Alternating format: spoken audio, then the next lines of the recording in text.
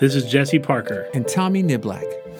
Welcome to the Faith Chair, where we answer the questions that arise at the intersection of faith and culture. Welcome to Season 4. This is our first ever themed season. We're going to be focusing on love, relationships, marriages, and all kinds of stuff in between. We're super excited about it. We're excited that you're here to join us. In this first episode, I'm going to tell a little bit of my story, my love story with my wife. And the next episode, Tommy's going to share his, and that's how we're going to kick it off. So thank you for joining us. Let's get into it. I don't know why that hit my mind. Mr. Bombastic. I don't know. That was the first thing I thought of when you hit record. Happy New Year, y'all. Yes, it is 2022. It is 2022. I'm having my 20-year high school reunion this year. For real? Yeah. I'm officially. What month is it? Old. It's going to be in July. All right. But 2022. We are here. Just insane. I know. And it's Faith Chair Friday. So it's 2022 and Faith Chair Friday. It's dope right now. And it's sunny out. Weather has been great since the snow's gone. We needed a couple of dry days because, my goodness. The rain was crazy. It was real soggy out there. The dogs cannot play. They have not played outside since we got the new puppy because it's just too muddy. It's too wet. They play in the house, and I can't wait to have them be able to play outside. He has not run like full run because everything is wet. So we haven't even tried to do anything like that yet with Nani. I've been actually thankful she doesn't come in real messy. She just kind of trots around the yard and finds her spot. And it's nothing like a wet, muddy, dirty dog because it's big and has a lot of hair. Like that stinks. But yeah, excited for the this season 4. Season 4, bruh. Season we are 4. at 80 plus episodes. I think this season we might hit 100. Wow. Episode 100. Wow. If not, it'll be right at the beginning of season 5. Wow. So, because this is for those of you guys who might be new for us this season, the first season we were insane and weren't scheduled and planned and didn't realize it and ended up doing 52 episodes. So, literally the whole year with no breaks. And that was a 52. Bit much. So, since then, we split up the year. We do a little bit of a longer season from February through early June. Yeah. And then we take a break, family, graduations, vacations. Summer is not a great time, so we take a break for summertime. Come back with another season starting in the fall and then taking a brief break for Christmas. So I think this season will be long enough for us to hit episode 100, which is crazy. That is crazy. Wow. And this season is all about relationships, love, marriage, sex. We're going to get into it, y'all. We're going to get into it this season. And I think we're going to start off by just sharing just a little bit how Jesse and I met our spouses and how our, what we're learning about being married men, what we learned about just being in a committed relationship where you're not roommates. You know what I'm saying? Right. Like you pass the roommate stage and you get to, we're actually living together, And then we're going to hit some stuff in the coming episodes that's going to dive a little bit deeper. We're going to have our spouses on with us. Yeah. We're hoping to get a sex therapist. Right. A Christian sex therapist up in here. We're working on that one. That one's going to be interesting. That's going to be pretty cool. I'm excited. That's actually one of the topics I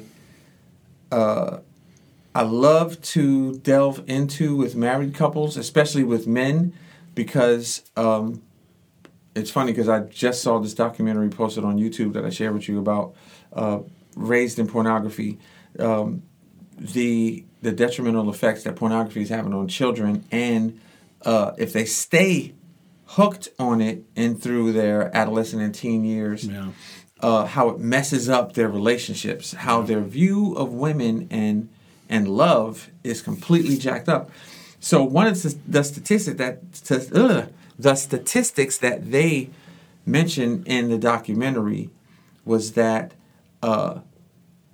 boys from ages 7 to 13, or 6 to 13, when they type in porn on the internet, the first thing that comes up for them is the most heinous of whatever porn they could be watching. So, like, women getting beat up.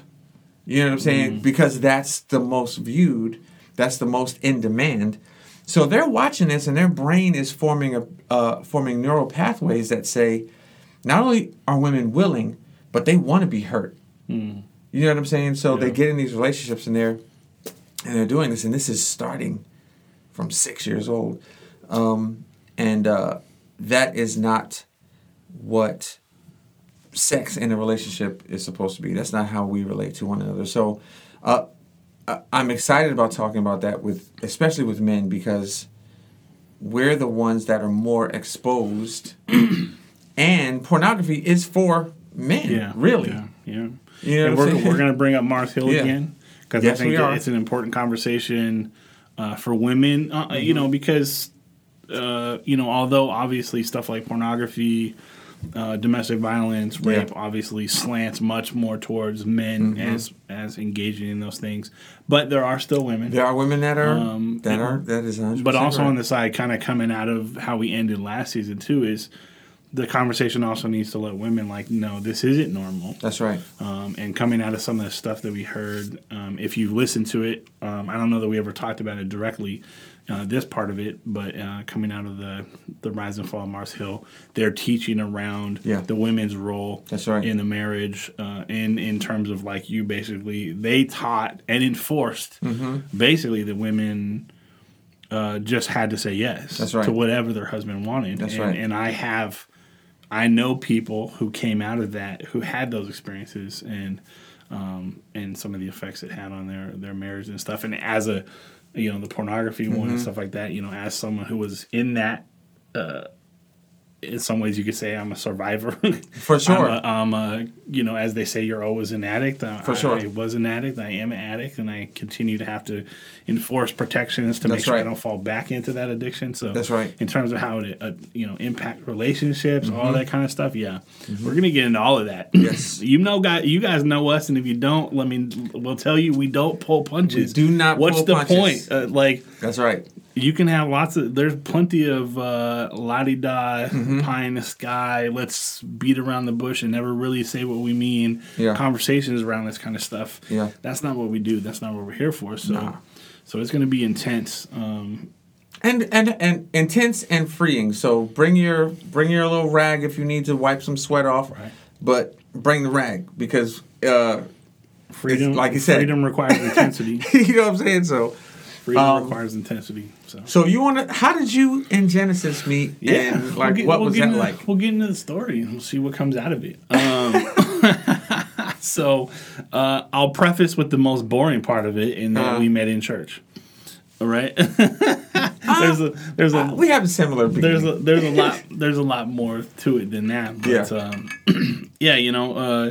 I was at a small local church that had gone through some stuff, and at that point it had dwindled down to, I don't know, maybe 10, 12 people, pastor's family included in that number.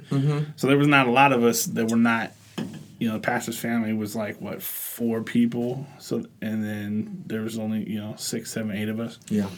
And then one Sunday, I think it was Father's Day, if I remember, 2007, Jen and her family all came in. And if you guys know us, or if I mentioned it before and you heard me, when I say Jen and her family, I mean, I'm talking 15, 16 people. Jeez. My wife is Simone, if you don't know. She has a big family, lots of aunties, uncles, and they got lots of kids. At that point, their kids didn't have kids. They do now, so it feels even bigger now. But we're not talking about 5 people walked in. We're talking about the pastor was probably having lunch with his friend pastors that next week and was like, "Hey, we had revival. Our church tripled in one Sunday."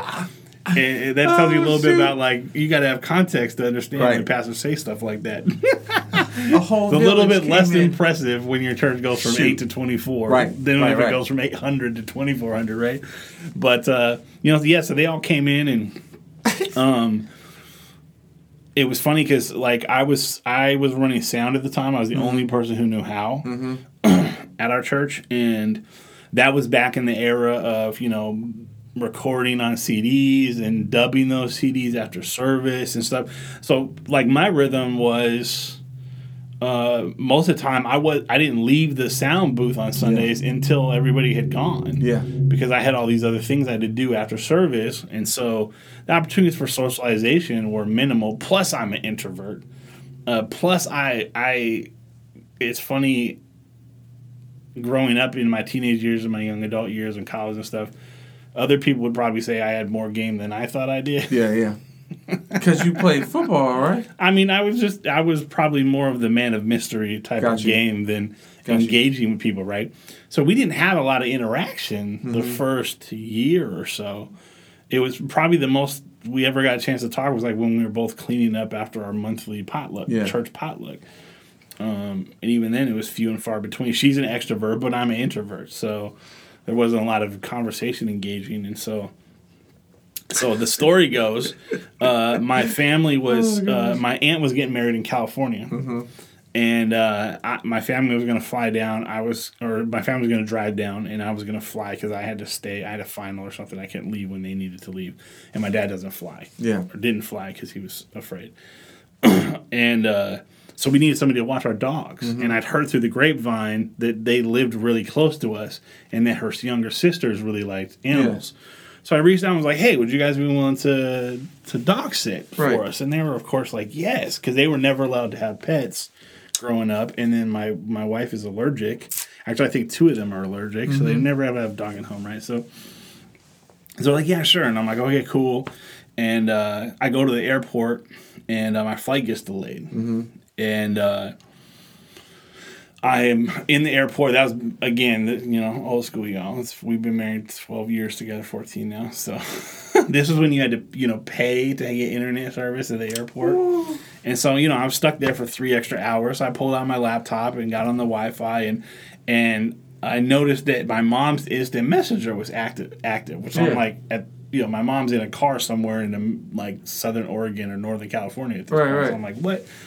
And it was Jen, because we had told them, hey, we had a computer in the living room. We're like, feel free to use a computer, whatever's in the fridge, feel free. So she had gotten on the computer and they auto logged in. So I was like, hey, who's this? And we ended up talking on Instant Messenger for that whole 3 hours. Because that's my jam, because I'm an introvert. Right. I can talk with you way more comfortably on digital than I can in person.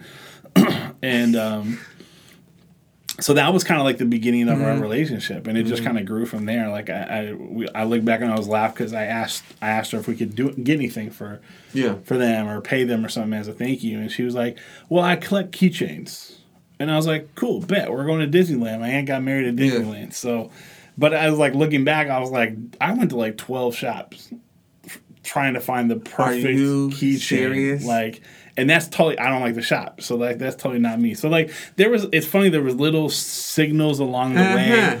And then, a little bit later, we kept, just talking and being friends. And there was one time I took the bus from my job and we get off on Beacon Hill and we ran into each other. She used to jog on Beacon Hill. She was like, oh, and I'm like, I get off here every day. Yeah. So then we started meeting and walking along. And this was in the summertime, nice weather, walking along Beacon Avenue at night, just talking. And totally platonic, right? Yeah. But there's little moments. Like, there was one time where she was complaining about in Samoan households, they don't use dishwashers to wash dishes. They use it to store the dishes that the kids had to wash by hand.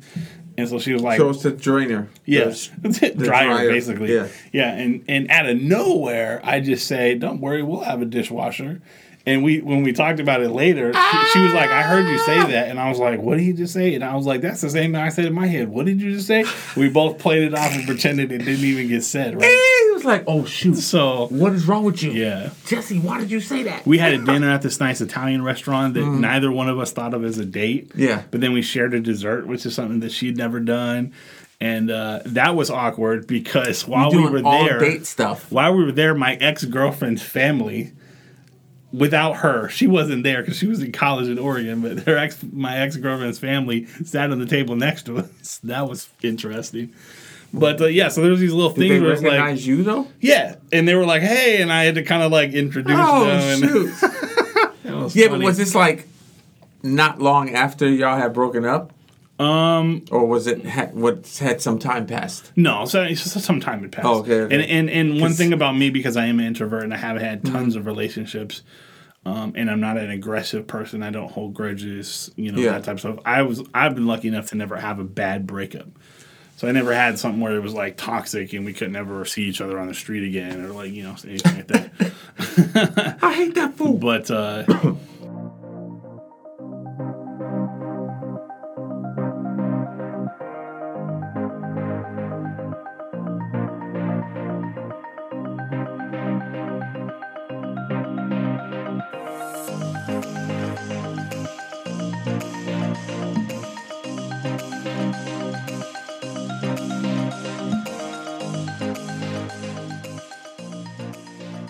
But yeah, so it was just kind of like it was funny. It was platonic until it wasn't. Mm-hmm. Like there was one time I was on Instant Messenger talking to that ex-girlfriend because we were still friends and we were catching up with each other. Like, hey, how's college going on there and what's going on with you? And I'm talking about Jen a little bit. And she's like, wow, it sounds like you like really like this girl. Yeah. And again, having never thought this before, and I feel like without conscious control of my hands, I typed, yeah, I think I might have met the future Mrs. Parker. Oh my gosh. And I was like, what? And she was like, what? And I was like, wow.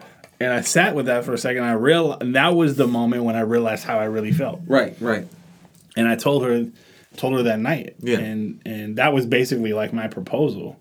Because that's why we say for us, like we didn't really date. Yeah. Like we courted because our real relationship, like our romantic relationship started at the moment where we both were like, we want to get married. Yeah. But this was 2007? This all happened in 2007? 2007, yeah. Wow. That's crazy. Yeah, 2007. That happened in the summer of 2008. Wow.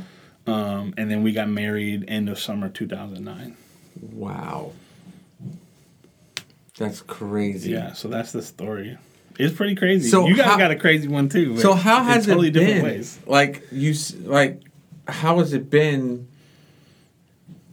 being married? So what did you think when you first got married? Like what were your preconceived notions about marriage and how did they change? So I didn't really have preconceived ideas, I don't think I'd ever really thought about being married. Mm-hmm.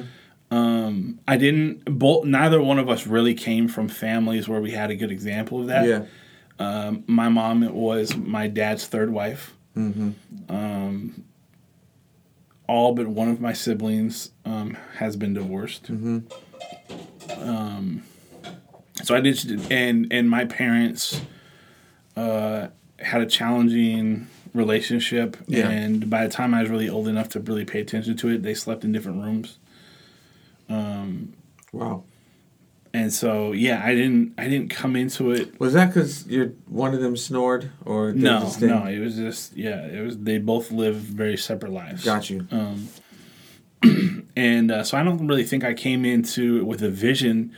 I just had some idea of what I didn't want, but I didn't really have a clear picture of what I did want. Mm-hmm. And Jen's family is the same. A lot of divorce or kids out of wedlock. Yeah. She grew up around a bunch of mostly single alpha females, which taught her a certain way of doing things. And she's an independent person and very willful, but also a lot of brokenness. She didn't have really a great example of marriage in her life either. So we kind of came into it knowing what we didn't want, but not really knowing what we did want. Right. And that was a challenge. She was coming out of a long-term relationship that was unhealthy, and yet they'd been together so long that there was a lot of things that were known and unspoken between the two of them. Got you. So, like, when we got together, she came in with that expectation of being understood that way. And it was like, hold up, I don't have 5 years of experience with you. When I look at you like this, no, I mean this. Yeah. When I put my finger up in the air and point it to the right, you know how I'm feeling. And how to deal with her emotions and when she was upset. And so we had to kind of go through, like, whoa. We had to, and this is what when we counsel couples, we always talk about, look, you both have minefields that you know nothing, you're not consciously aware of them, if you do a lot of introspection and some counseling and read some books, you might identify some of them. Yeah. But many of them are subconscious, and you'll never know it's a trigger until you get triggered. That's right. So you're gonna have to know how to deal with that moment, right? And have grace and forgiveness for each other and patience and allow the swell of emotion to pass and then deal with it. That's for everybody. It doesn't matter how long you've been together. It doesn't matter how well you think you know each other. As you said, things shift when you, especially as Christians, we don't do the pre-live together thing generally. So there's no way to simulate the things you're going to face once you become a married couple living in the house together, dealing with all this day-to-day minutia that doesn't happen when you're dating, right?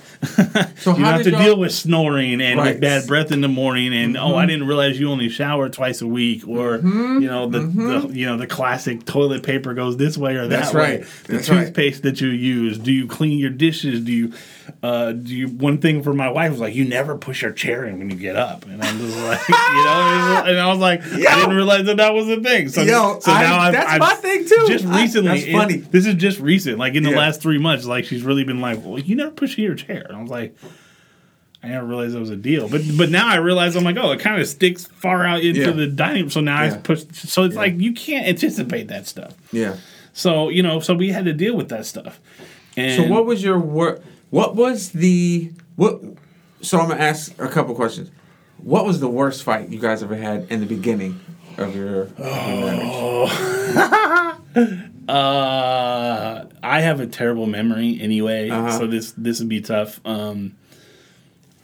I remember, and this happened multiple times, but I remember one time particularly, sometime within the first 3 years. The first 3 years.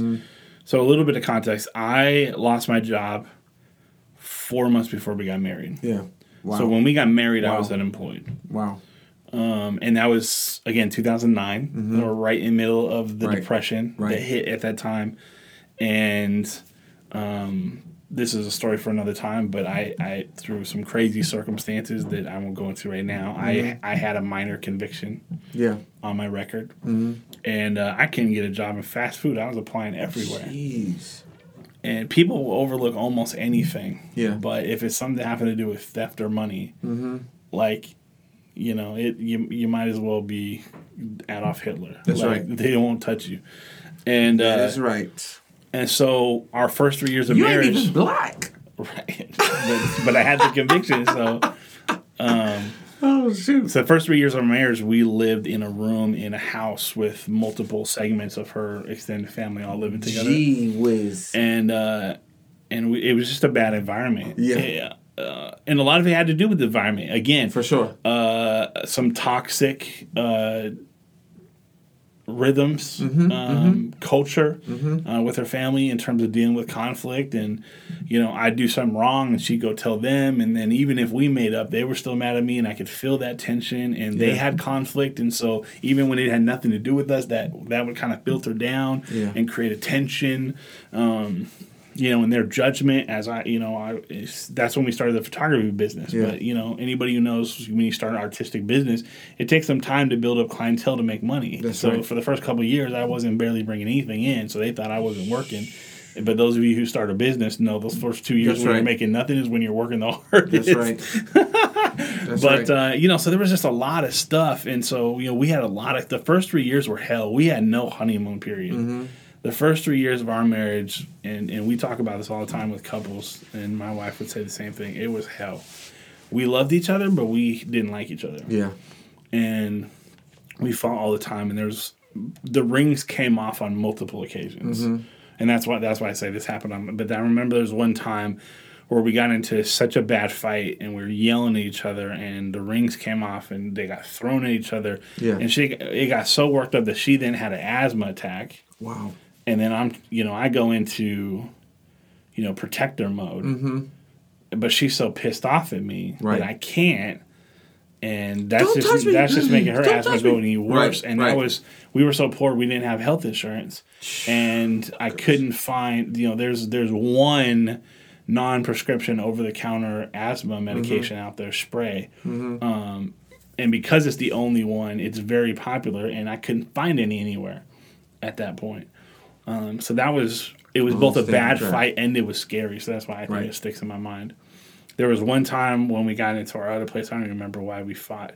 I know it was the environment. Because the funny thing was, as soon as we got our own place, our relationship shifted 180. Wow! Just instantaneously, without any intention, recognition, or anything. It was just the environment. Suddenly having a peaceful place that was our own. Right. It just changed. Like 3 months after we moved into our place, we were looking at each other like, "When's the last time we fought?" And we were both like, we hadn't even consciously recognized it. And then we're like, "Whoa!"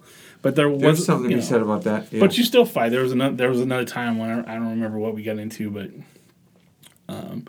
she was so pissed off at me. She threatened to call the cops on me and tell them that I had like hit her or something. I don't even remember, something crazy. And so I'm just like, I wonder how many people have done that. Did it come down to this? Like, are you serious? You're just going to throw her? And she was like, and she threw a water bottle at my face.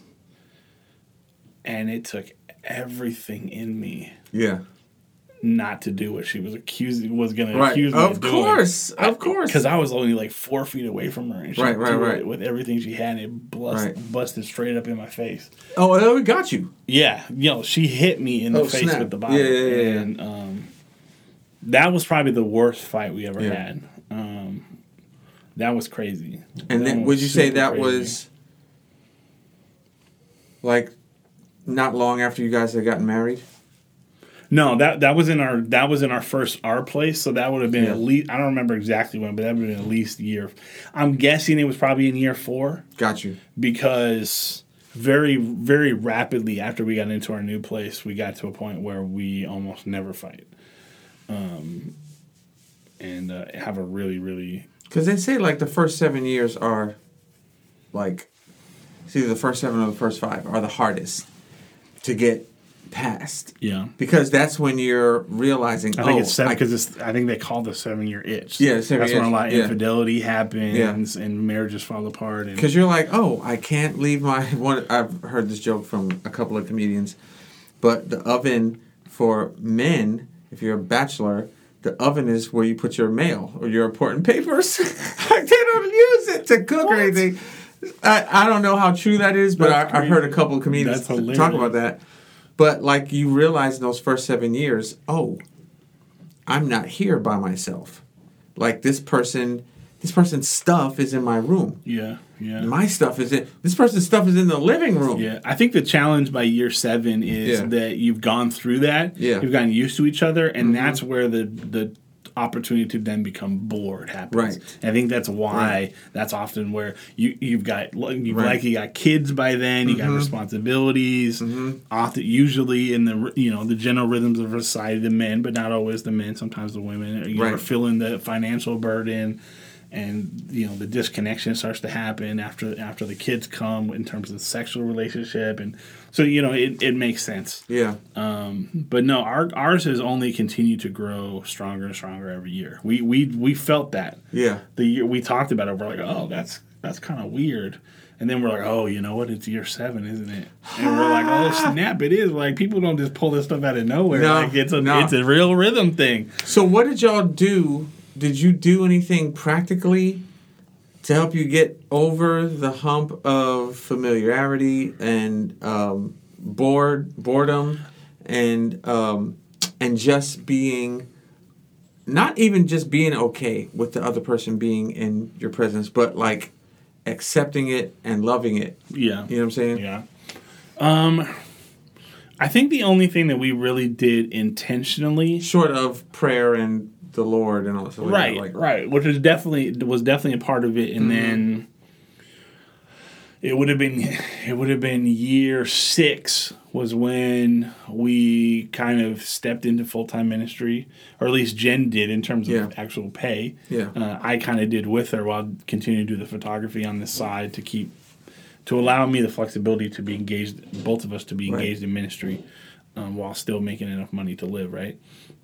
But I think the most intentional thing was, and we just had conversation yesterday because we had a little bit of a challenging moment because we're dealing with stress that I would equivalent to having a new child. Of having to deal with bringing a new dog into the house and the other dog not having been trained properly and having a bad temperament and not being socialized with other dogs. We've had to be on constantly. The new dog was already on a sleep schedule that was very early in the mornings, which wasn't used for us, so we weren't getting any sleep. So we were tired, exhausted, stressed out. I don't do well if I have to be on all the time, so going to work, then coming home and having to be on at home was so... I was as an introvert. I have a limited battery, and when I was running dry, and that's when that's when bad things happen, right? In case you didn't know, you're why we do what we do at the Faith Chair. You're also the ones who make it possible for the Faith Chair to reach all around the world, and we want to thank you for that. And we want to continue to encourage you. If you enjoy these conversations and discussions, if you have been fed by them, challenged by them, if they have helped you find more questions or answer questions that you had, we want to ask you subscribe, share, tell people about it, help us spread the word. We do it for you, and we hope that it's making a difference for you.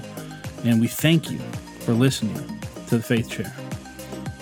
Enjoy the rest of this conversation.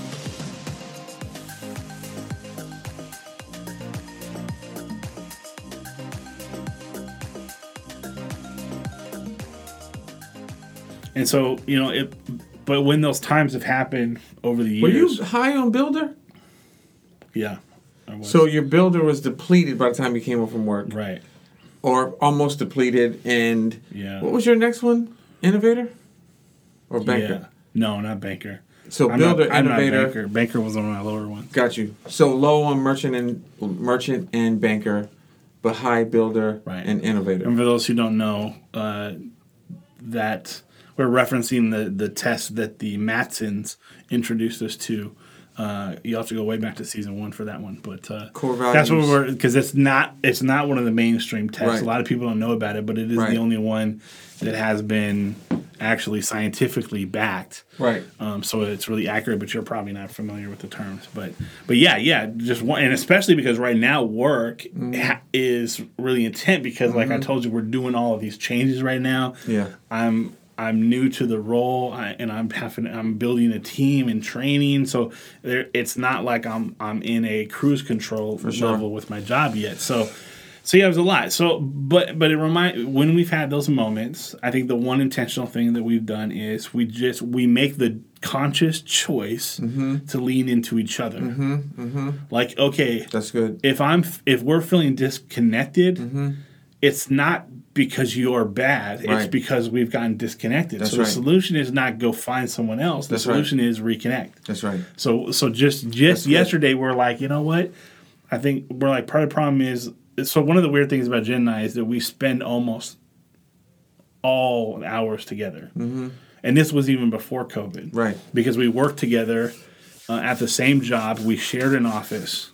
So we were together all day, then we come home, we're together all the time, and people think we're crazy because we're like, you guys still like each other? Well, that blows a hole. I was thinking that blows a hole in that whole. It's not even a theory. It's just a philosophy that if you are in a romantic relationship, you cannot be in a work relationship. No. That's not true. You know, at all. Jen got a little bit mad because she's like, I feel like you treat me like you're training a dog. I'm like, humans are no different than dogs.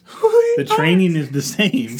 Because like, if you think about how you have to treat your kids, like you can't just spoil them. You have to be consistent with them. Sometimes they need physical discipline, and you might hurt their feelings, but that's what you got to do for them to learn the lesson. Sometimes I wrote about this in the book. Conditioning.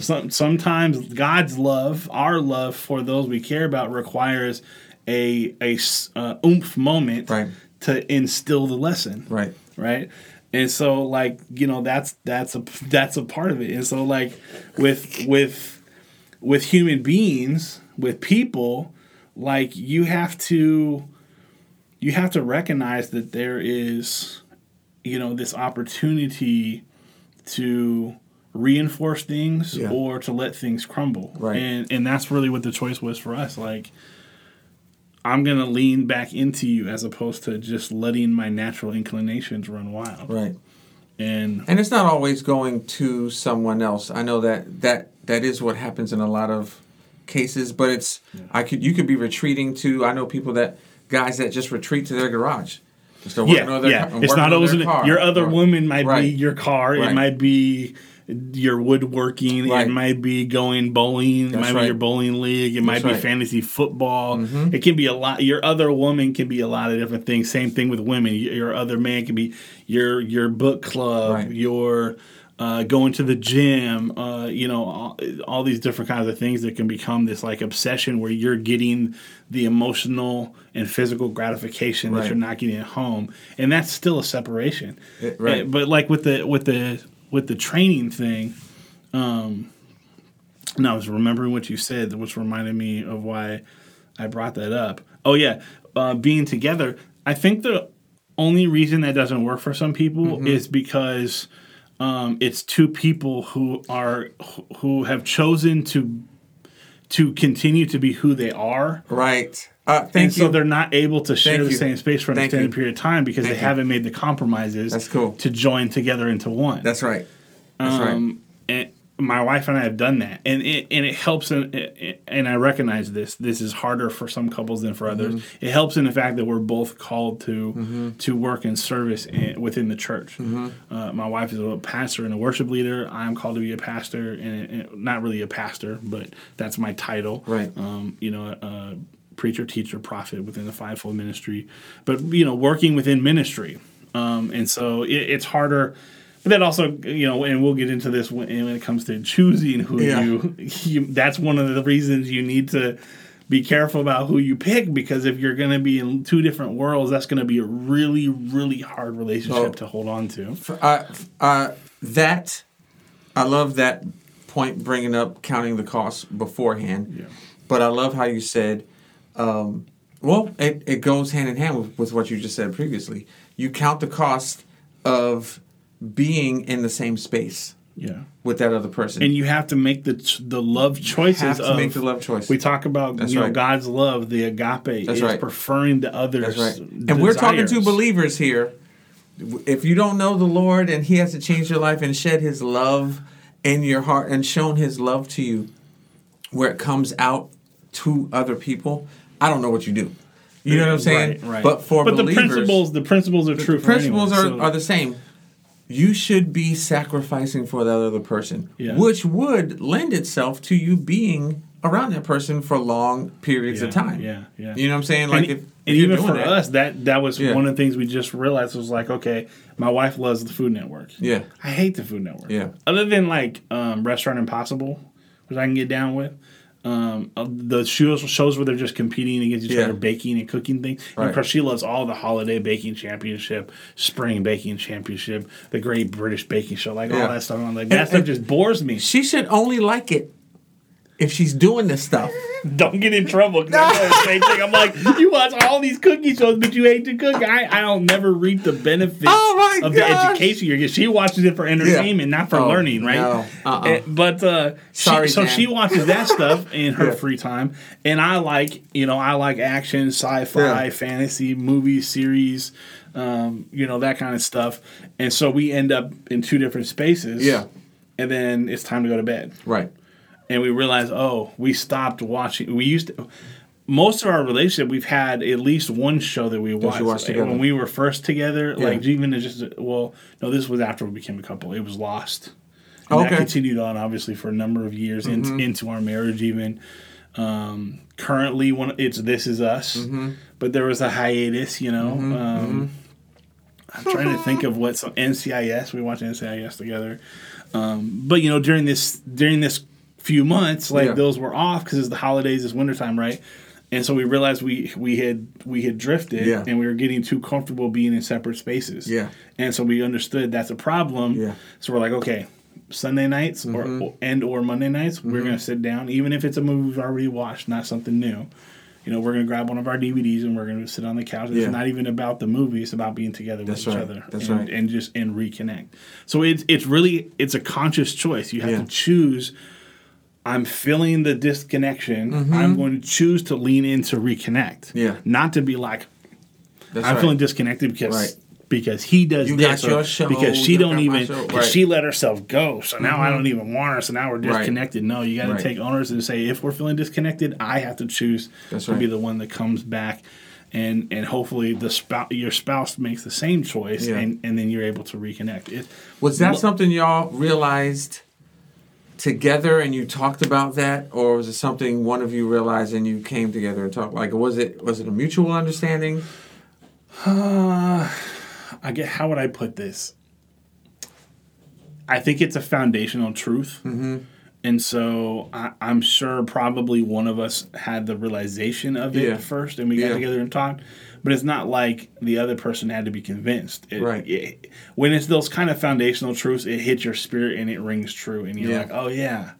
You don't fight against those things. Right. Like, generally. There's not really a challenge in your heart or your mind of accepting those kind of foundational things that are just true. Has there been anything for you since you've been married that's been hard to stop, as far as you were single, now you're married? Was there anything from your single life that as you became a husband, a married man, it's taken like the Holy Spirit, it's taken you a longer time to allow the Holy Spirit to change that thing inside of you? That's an interesting question. Obviously, Jen is not here to say. She might have a different answer, but I think how I would maybe reframe that is that it's not so much about the Holy Spirit changing me as it is the Holy Spirit growing me to a point where I'm willing to lay down some things in benefit for the other. For sure. So, like, it's not like the Holy Spirit made me a less particular, clean, orderly person. Absolutely. But I've recognized my wife is not that in certain areas of her life, and I need to just be okay with that instead of either being frustrated and fixing myself or nagging her about it. I just, in our space, I allow for some flexibility in that. In my space, it's still very much like that. That's good. My space, the stuff that I do, my side of the desk, whatever, is clean, orderly, and she knows this. She knows not to mess with that because she knows that's going to throw me. I'm like, hold up, why are your shoes on my side of the bed? She knows I'll be like, what's going on here? But I give her space, and she's not a dirty person or a messy person, but she's creative and she's a little bit less organized, and so I allow her to have her space, and I don't get upset about it because we share the space. Is that something you would have gotten upset about, like, in the beginning? Oh, yeah, and I did. Yeah. And I did. So it's not so much about the fact that I had to be changed in who I am. For sure. As it is that my heart towards my wife, who is different than me, had to be changed. Yeah. So the Holy Spirit was definitely working. God was definitely working. Change was happening. But it's not like the core of who we are has to be adjusted. Right. Because your core is fine. It's just things we picked up and added to our core. Yeah, and sometimes there's ways that core personality has come to be expressed in unhealthy or detrimental ways. Right. And you just have to learn. I've had to learn that even more now, having being in a house where our younger brother and our aunt live with us because they do. So it's like sometimes I have to go hunting for kitchen utensils, and that annoys my wife, but I'm like, I've made a conscious choice. I'm not going to harass them about it and make them do things my way. Because what that really communicates is this is my space and I'm allowing you to rent it. This isn't our space. It needs to be the way I want it. So basically, you're only here through my good graces. Right. And again, like you said, that doesn't work with animals either. Yep. You can't let a dog have that. They need to understand who the boss is, and they need to understand you are siblings, to use a word, and you guys need to be able to be okay with each other in each other's spaces and not have that be a conflict. That's right. So again, that's why I'm like, people might get mad being likened to an animal. And you bring that up a lot in your book because you're using the dog training throughout that book to talk about obedience. It's like, we're not calling you dogs, but at the same time, core principles hold true across the board because they're foundational and they're true. And, at our core, we want to do things that please us. Exactly. Just like every living thing, right? A dog and in animals, we call it instinct. Their instinct drives them to procreate, drives them to look for water, drives them to look for food, drives them to look for shelter, and they do that sometimes at all costs. Right. You know what I'm saying? If they're hungry and they can't find food for days, a lot of times they turn on each other. You know what I'm saying? So and that's why I said there's some leeway when you're likening or comparing humans to animals, because on any given day we would rather do what our flesh wants. Right. I mean, we are animals. We've been given a conscious mind by God and an eternal soul. Right. I don't think that eternal soul makes us different than animals, but the conscious mind it doesn't always, though. Mm-hmm, I mean, we see tons of examples of people being controlled by their baser instincts. Yeah. We see tons of examples of people not being rational, not using that mind to make sound decisions any different than an animal would. We have the same fight or flight. We have the same protect what's mine. That's right. Exact same. I mean, look what happened with the pandemic and the toilet paper. What was that? That was a dog saying, "This is my bowl. Mm-hmm. You're not allowed to eat from it. Yeah. I'm going to hoard my resources because I'm taking care of myself." There are a lot of parallels, and so you have to learn. But the difference for us as human beings, as adults, when it comes to relationships, is there's no trainer forcing you to do what's good for you. That's right. You have to choose it.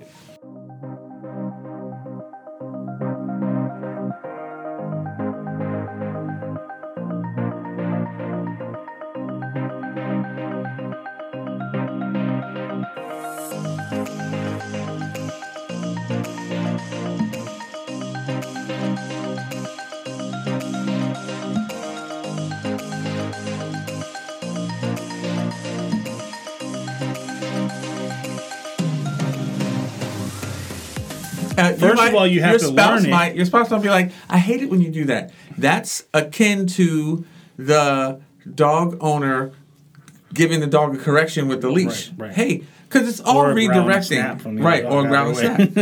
It's all about redirecting and shaping the culture. Right. And I heard a speaker say once, this guy named Sam Chan say once, you only learn the culture.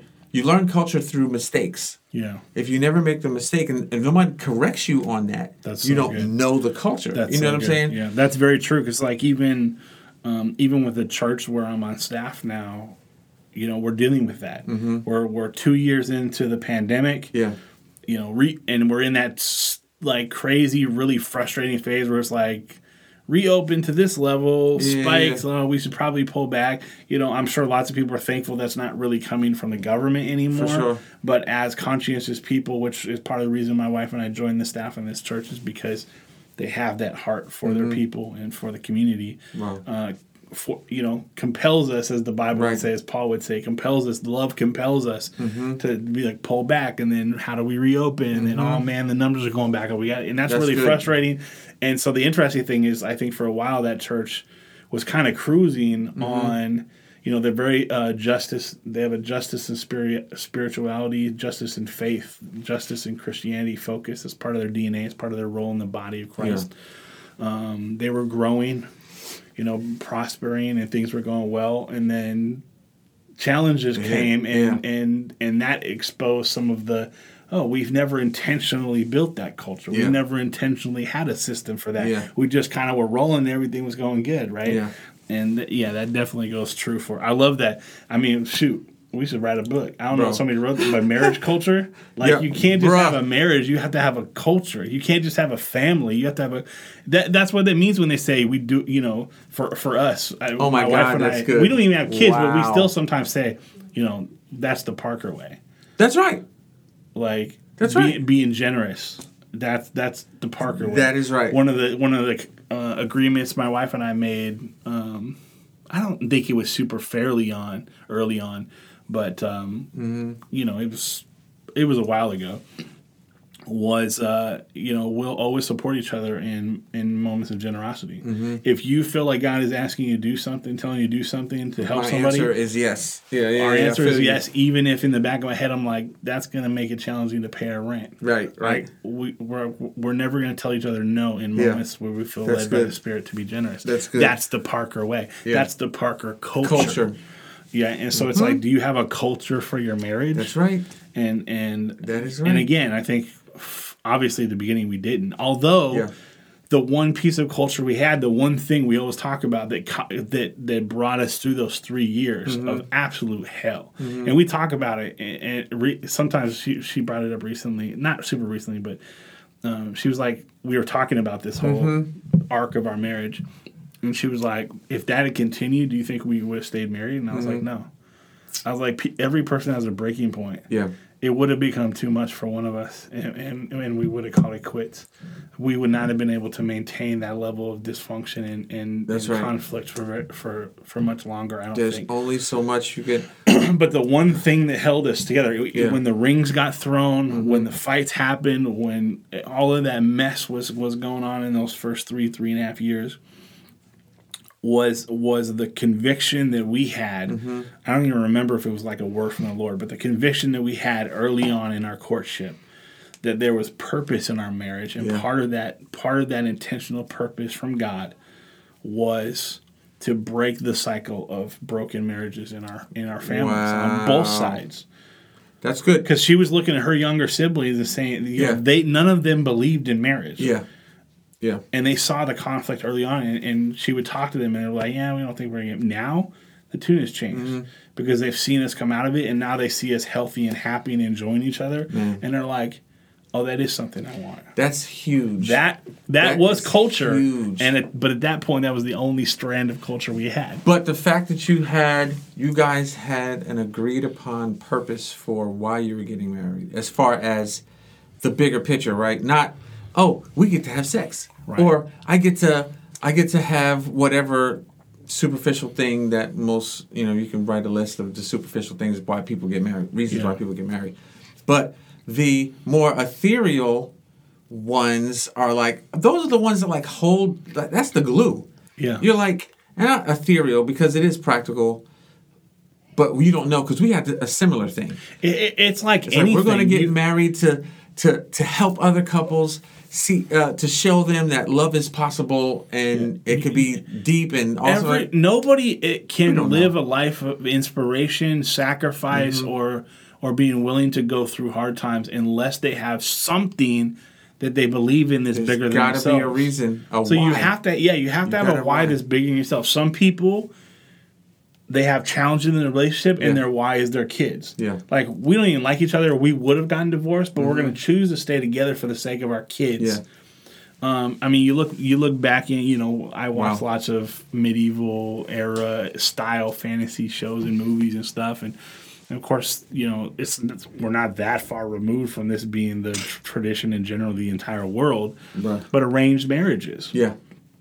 A lot of these people never even met each other before their wedding day. And yet many of them had amazing marriages. We're going to talk about this season. We're going to talk about this whole idea of the soulmate. Thank you.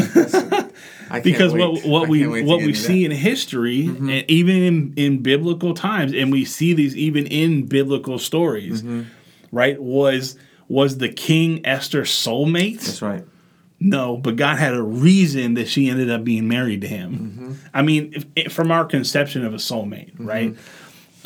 There was a reason, there was a purpose behind it, right? And so we have plenty of evidence in history to show us that a successful, powerful, kingdom-minded, effective marriage doesn't necessarily have to be born out of falling in love. Falling in love. It's about a choice. We're going to do this, and those people all did that because they had something bigger in their mind. Yeah. Well, that's what happens. You choose the person. We say it's falling in love. You choose the person, and I think what happens in a situation like you guys and with Mariah and I is that we both started off with that. Before we knew we were actually going to go ahead and get married, we were saying things like, we want to help other couples. Mm-hmm. You know what I'm saying? Like, not before we knew we were going to get married, but before we even went through anything in life. Yeah. Before we even went through anything together as a couple, we were saying we want to show couples how to have true love in their relationships. I got to make a side note because I saw this recently. There was that couple. Mm-hmm. I don't remember who it is. My wife would remember because it's pop culture celebrities, Christians though, and they had gotten married. Mm-hmm.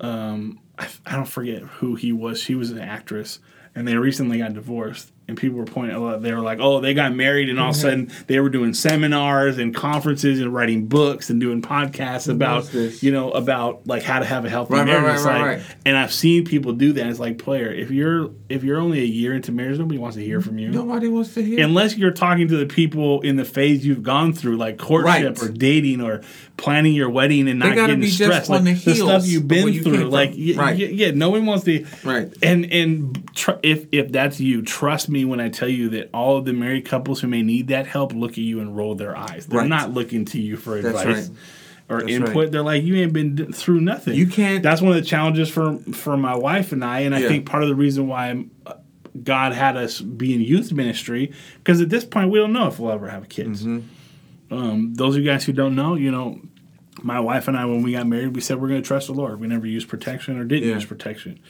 Some of our friends were like, hey, we're going to do the 3 years with no kids. And they all had mishaps with their birth control and all got pregnant, like one of them on their honeymoon. Oh, my God. So, like, look, it's what's going to happen is going to happen, right? Oh, but, we've had some miscarriages.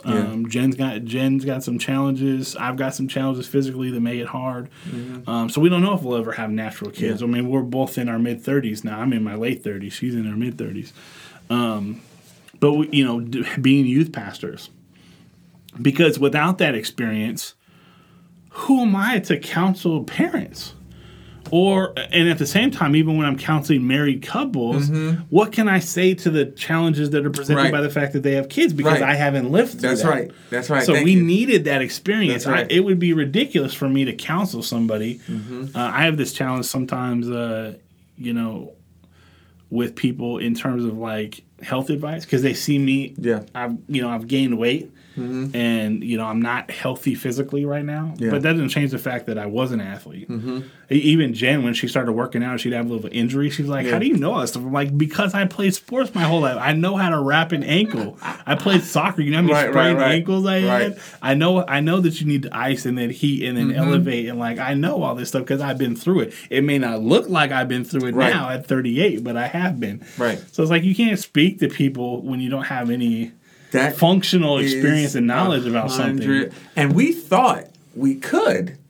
But at the same time, we're so in love. Because we're so in love, we're like, we're going to help couples. But I feel like that's what got us to this point through all the mess. Because that one thing that we knew we wanted to do, just like with you guys, that one thing you knew you wanted to do, your why, your reason was still intact. Yeah, you guys wanted to be the ones that helped other people get over the hump. Yeah. You know what I'm saying? I mean, go back to Genesis. Mm-hmm. Right, God said that He brings a man and woman together for dominion. That's right. That they are more than the sum of their parts when they're together. What are you guys going to conquer together? Yeah. So whether you believe in a soulmate or not, every marriage has purpose outside of itself. Mm-hmm. Your purpose of being married is not just for you to be happy to be in love. That's right. There's something that you're able to accomplish in this world from a Christian standpoint. Mm-hmm. In this world for the kingdom that you could not separate from each other. That's right. That's so good. I almost feel like I should do mine on the next episode. No, yeah, we can't do yours. We went almost an hour on mine. We're going to do yours next episode. Yo! But I love that because we can't, and one of the things that I will say, but we kind of touched on it just now. One of the things I will say in my segment is that we both learned later on in our marriage that, like what you just said, Jesse, we could not offer water. We could not offer water to a thirsty person from an empty pitcher. Mm-hmm.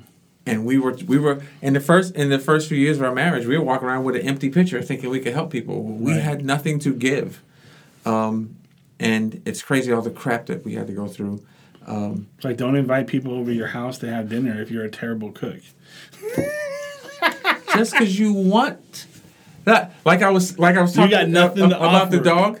Like, just because you have this picture of what you want, you can't go directly to the picture. Right. There are steps and processes that have to be taken before you get to the actual final picture. Right. Gosh, it's if I had had podcasts like this that dealt with stuff practically speaking and not so ethereal that it was like, oh, so I need an angel to come down and help me with my marriage. Mm-hmm. You know what I'm saying? But more practical, down to earth, teaching and help. When we first got married, when my parents got married, they could have shown my brother and sister and I how to do this when we get married. Man, I wouldn't be here 46 now just learning some stuff. You know what I'm saying? Yeah. I'm learning other things, but I don't think we would have had the 12 years of... There was heaven in there, but it was a lot of hell. The 12 years of hell that we had, but... God.